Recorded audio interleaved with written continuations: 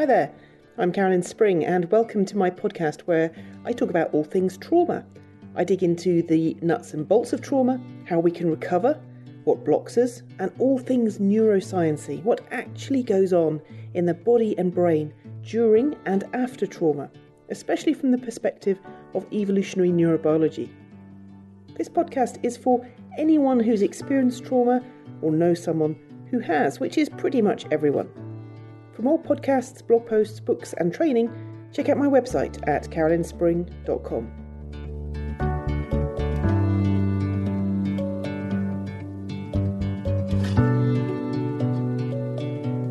Hello friends, Carolyn Spring here. Welcome to my podcast, Kindness is Revolutionary. So there's a hashtag circulating on the internet at the moment, hashtag Be Kind or hashtag Be Kinder, following the tragic suicide of TV presenter Caroline Flack at the weekend. And these two topics, kindness and suicide, are very, very close to my heart. No one ever killed themselves from an overdose of kindness. But a lot of people do kill themselves when they're exposed to horrific, ongoing, chronic levels of unkindness. And it's just not on. In its most simplistic terms, abuse is extreme unkindness. Of course, that feels like a massive understatement to call it that, and abuse has many layers and dynamics on top of unkindness, but I just want to join the dots here that kindness and abuse sit on diametrically opposite ends of the spectrum of how we treat people. Therefore, healing from trauma from abuse must include a ton of kindness. And yet, we live in a society that increasingly, especially online, seems to be full of unkindness. Levels of unkindness and online bullying and trolling that drive people even to their deaths. And even in small ways, it's there constantly, every day, for every non-celebrity too, anyone with an online presence, even if you're just commenting about parking problems in a neighbourhood Facebook group. People having a go, pulling you down, attacking you, shaming you, humiliating you, all in the name of having an opinion and commenting. And it is devastating to do life listening to unkindness. It's demoralising to know that there are people attacking you and criticising you and shaming you for no other reason really than that they are being unkind.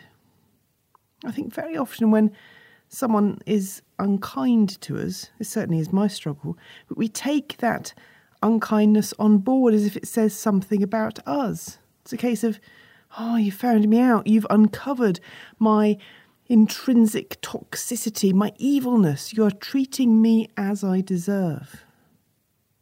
When someone is unkind to us, we think it's an indictment of us as a human being, but it's not. It says nothing about us. It says everything about the person who's being unkind. And that realisation ultimately is what's helped me the most.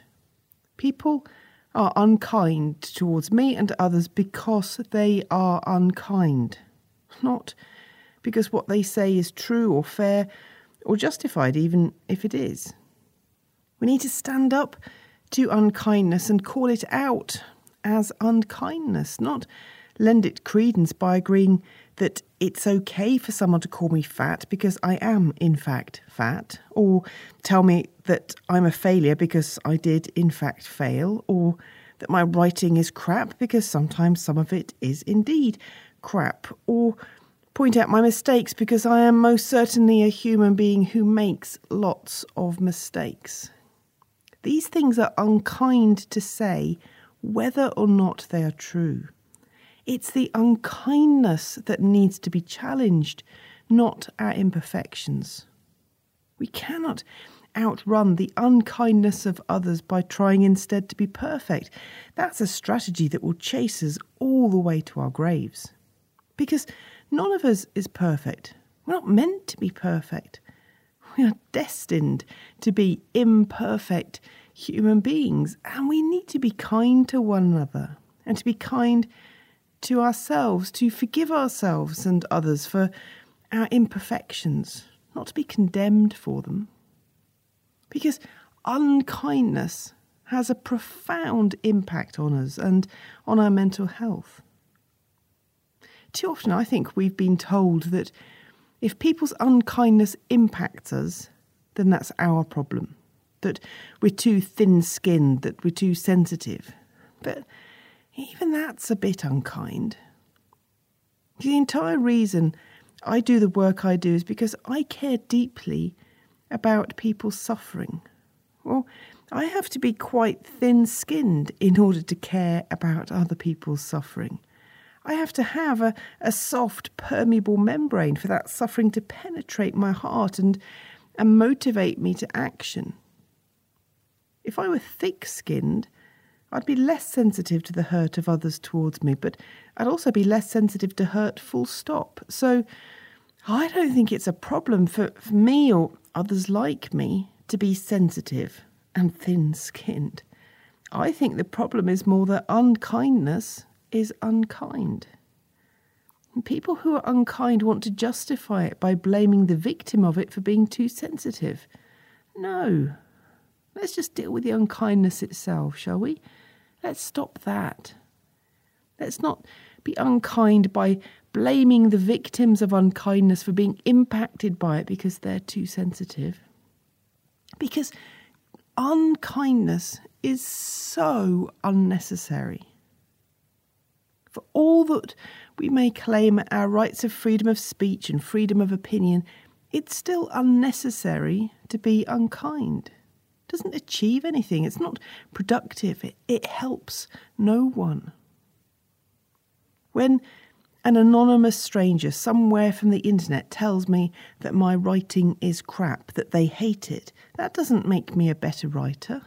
It doesn't motivate me. It doesn't help me improve. So what's the point? Why don't they just stop reading my writing instead and go and read something else? And they're perfectly entitled not to enjoy my writing, even to hate it. I've got no problem with that. But what they should do with that realisation is change their behaviour, to stop reading what I'm writing and go and find something else that they do enjoy reading. It's just unkind to message me to tell me that I'm a worthless individual and a crap writer. It's unkind and it's unnecessary. There's probably at least 100 books on my Kindle that I've given up on reading because I haven't enjoyed them or I haven't agreed with them or I felt they're a waste of my time. So do you know what I've done with that? I've just stopped reading them and I've moved on to something else. It's never, ever occurred to me to message the author and tell them that I hate their writing or that they're not a worthwhile human being. I just shrug my shoulders and then I move on.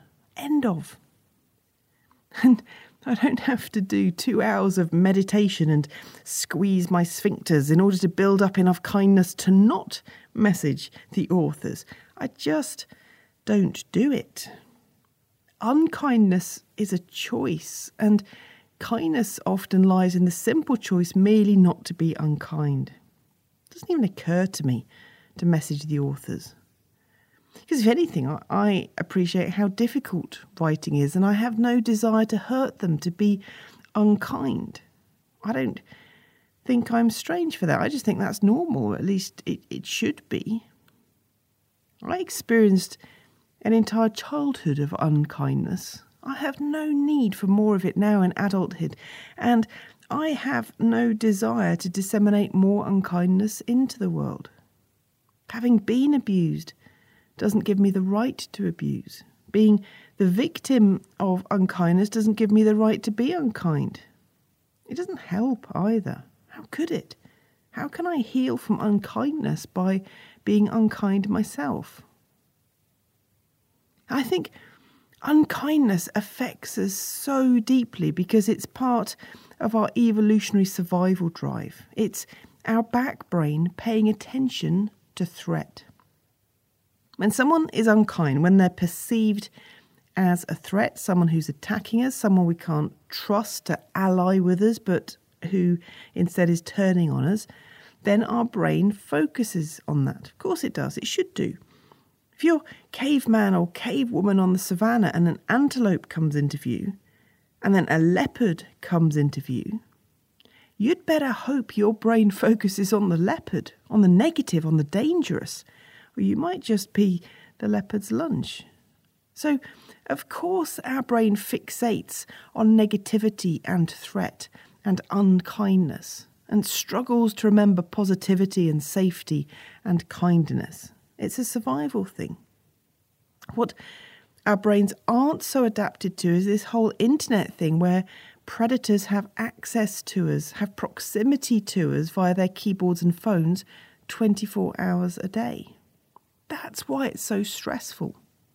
Our tribe, our village, which might have been home to, say, 70 or 100 people with defined borders and fences, suddenly it's a global village and there's no sense of boundary. There's no safety. I can write something on my blog in Cambridgeshire and someone I've never met and never will meet from Manchester or Munich or Malaysia can attack me for it. They're not in my tribe. They don't care about my tribe. They just fire off arrows from the darkness of anonymity. It's not a fair fight. And that's something that our brains haven't evolved to deal with. So no wonder it affects people's mental health so much. And I'm still learning how to deal with this. But ultimately, I think I've come to the conclusion that this isn't about social media or the internet. This is about human nature. And unfortunately, there's an awful lot of unkindness in human nature.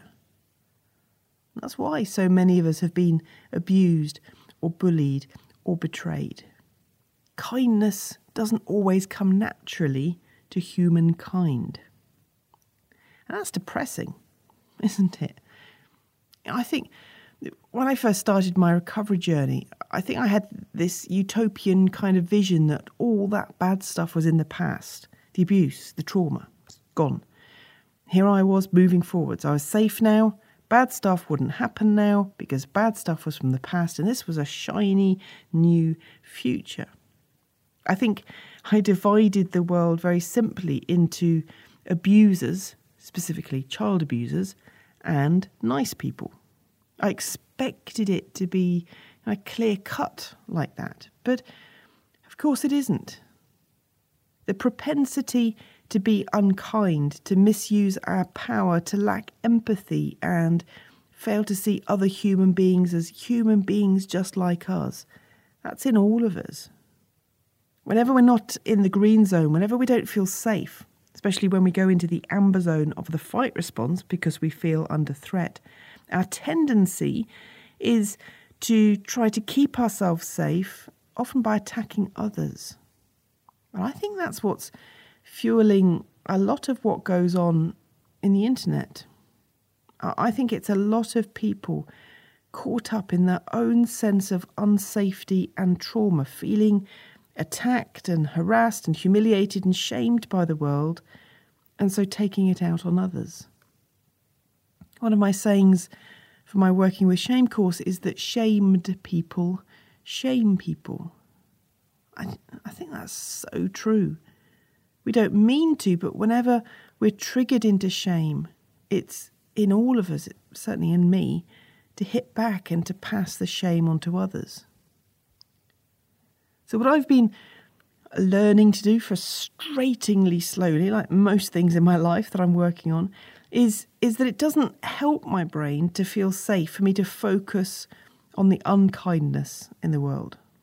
All it does is set off my smoke alarm, drawing attention to the leopards or anything with spots. And so it keeps me stuck in my back brain, on alert, feeling unsafe, hypervigilant.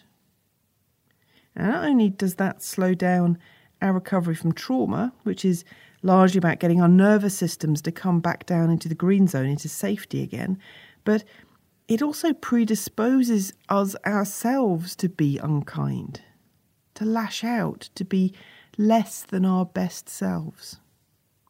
We need our front brains online to be our best selves, to be kind, to be empathic, to be caring.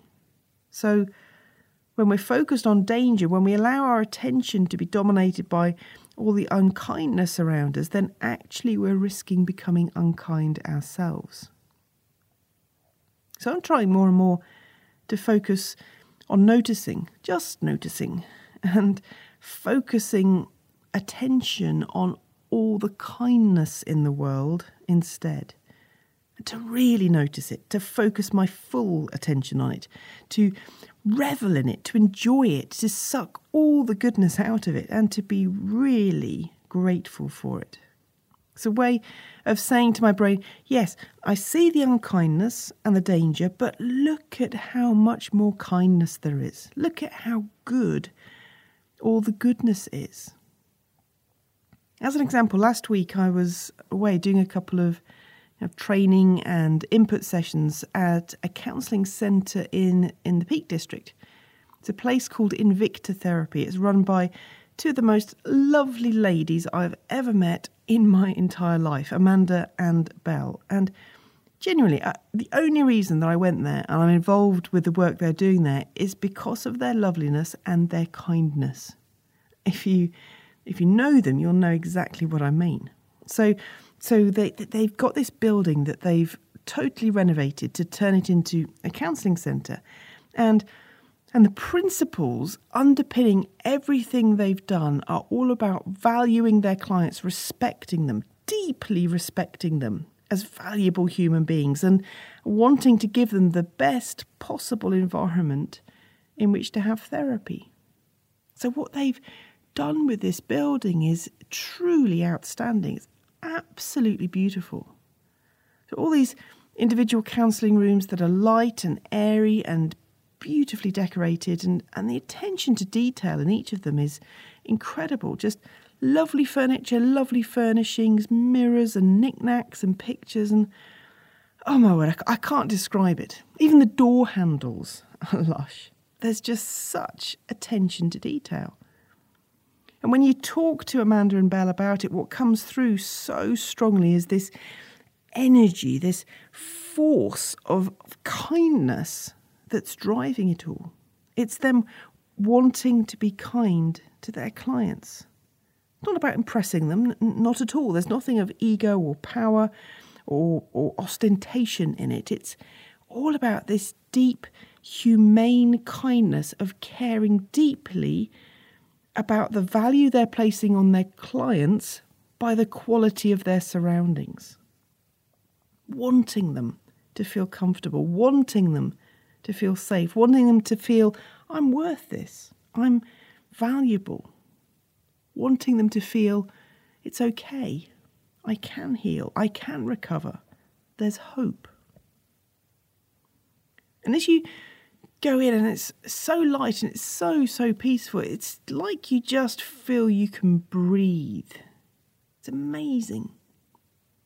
I've been to so many counselling settings over the years that are drab and dingy and brown frayed carpets and suspicious stains on the chairs, and you're stuck in a dim windowless room like a cupboard, and the chair creaks every time you move, and the floor's a bit sticky, and there's a layer of grime on the windowsills.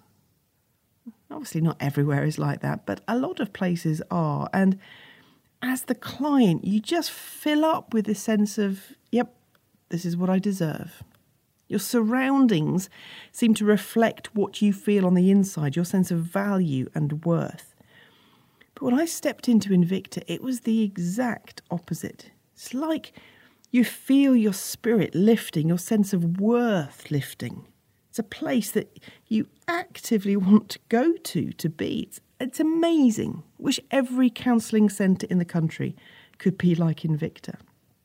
Because everything that Amanda and Belle have done there is just so kind. It's so good. It's so honouring and valuing and truly, truly wonderful. It's had quite an impact on me. Can you tell? So anyway, I was doing a couple of sessions there last week, and what really struck me was the sense of kindness that permeated the whole day. There are a couple of ladies who came to do teas and coffees, and they were just so kind. Just the way they set lunch out for me and Amanda and Belle in between the sessions, just the way they served people, just their joy at giving. And it is such a contrast to the mean, nasty, poke-the-bear trolling that led to Caroline Flack's death. Just the exact opposite. And what I'm struck by on a continual basis is that despite all the abuse I suffered, and actually despite the trolling I experience even now, there's always so much more kindness. It's easy not to see it because my survival brain doesn't need to. That's why I have to train my front brain to notice it, to see it, to be grateful for it. At one point in my life, if someone had said to me, "But look at all the kind people around you," I think I would have spat at them in disgust and offence. I'd have wanted to say, kind people? Where? Everyone just abuses me. Everyone just hurts me. Because that's what it felt like for a very long time. But of course it wasn't entirely true. Yes, I'd suffered a ton of abuse, but the waitress in Chiquito, she was kind. She was gracious. She brought more mayo with a smile when I asked her for it. She didn't abuse me. She's not unkind. The neighbour who brought my bin back in to rescue it from the storm because I was away, they haven't abused me. That was just a simple act of kindness. And nowadays I see all these people, thousands of them each year, who give up their money and give up their time to come on training and do courses and read books with the sole intention of helping people recover from trauma. None of them are perfect. There may even be one or two perpetrators in amongst them, but on the whole, the vast majority are kind. They're good people. I have met far more kind people in my life than I have met abusers. But at one point in my life, I couldn't have seen any of that.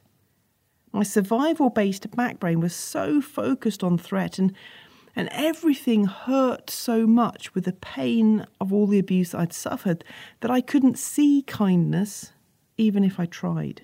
So I get that. I really do.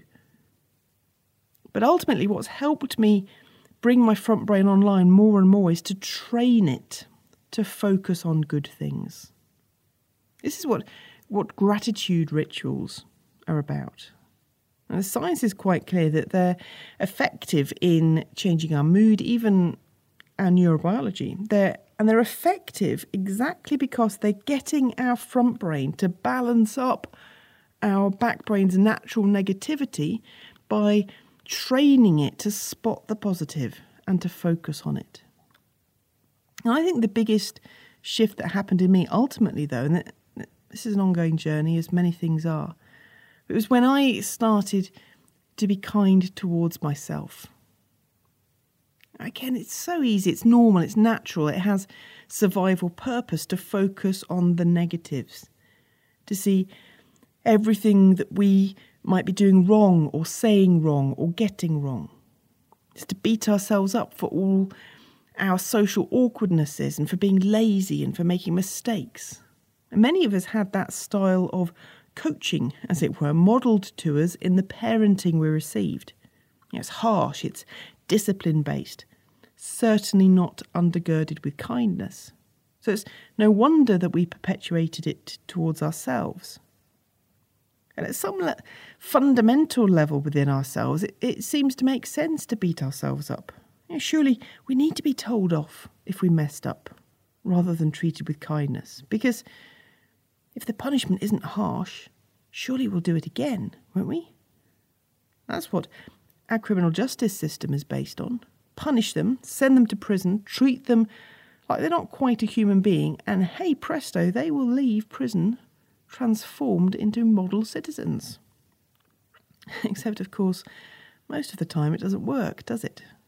And it doesn't work when we punish ourselves. Unkindness doesn't lead to growth. Just as I don't become a better writer by an anonymous commenter telling me how crap my writing is, neither do any of us grow into our best selves by someone, us, pointing out how evil we are all the time. It's this crazy irony, really, deep down, that we try to coerce ourselves with self-abuse into being loving, productive, kind human beings. We just hate ourselves, loathe ourselves, beat ourselves up, and then we wonder why we're stuck in the danger zone as if we're being attacked and abused all the time. Because we are being attacked and abused all the time. So what eventually occurred to me after many long years of resisting this idea was that kindness begets kindness. That actually I'll grow and develop and become a better person and a kinder person if I treat myself with kindness. And that, I think, is revolutionary. It's an insanely powerful act of rebellion against the people who abuse us to refuse to continue to abuse ourselves. To say it stops here and put an end to it. To refuse their way of doing life, their way of treating people, their legacy. To vigorously rebel against that through the sheer simplicity of showing kindness towards ourselves. One of the really sad things I see a lot of is survivors attacking other survivors, victims of abuse attacking other victims of abuse. No, we're doing the abuser's work for them. We're picking up their baton and running with it. We've got to drop it. We've got to stop attacking and shaming and complaining about other abuse survivors and instead allow ourselves to be filled with compassion for each other, as we should be filled with compassion for ourselves.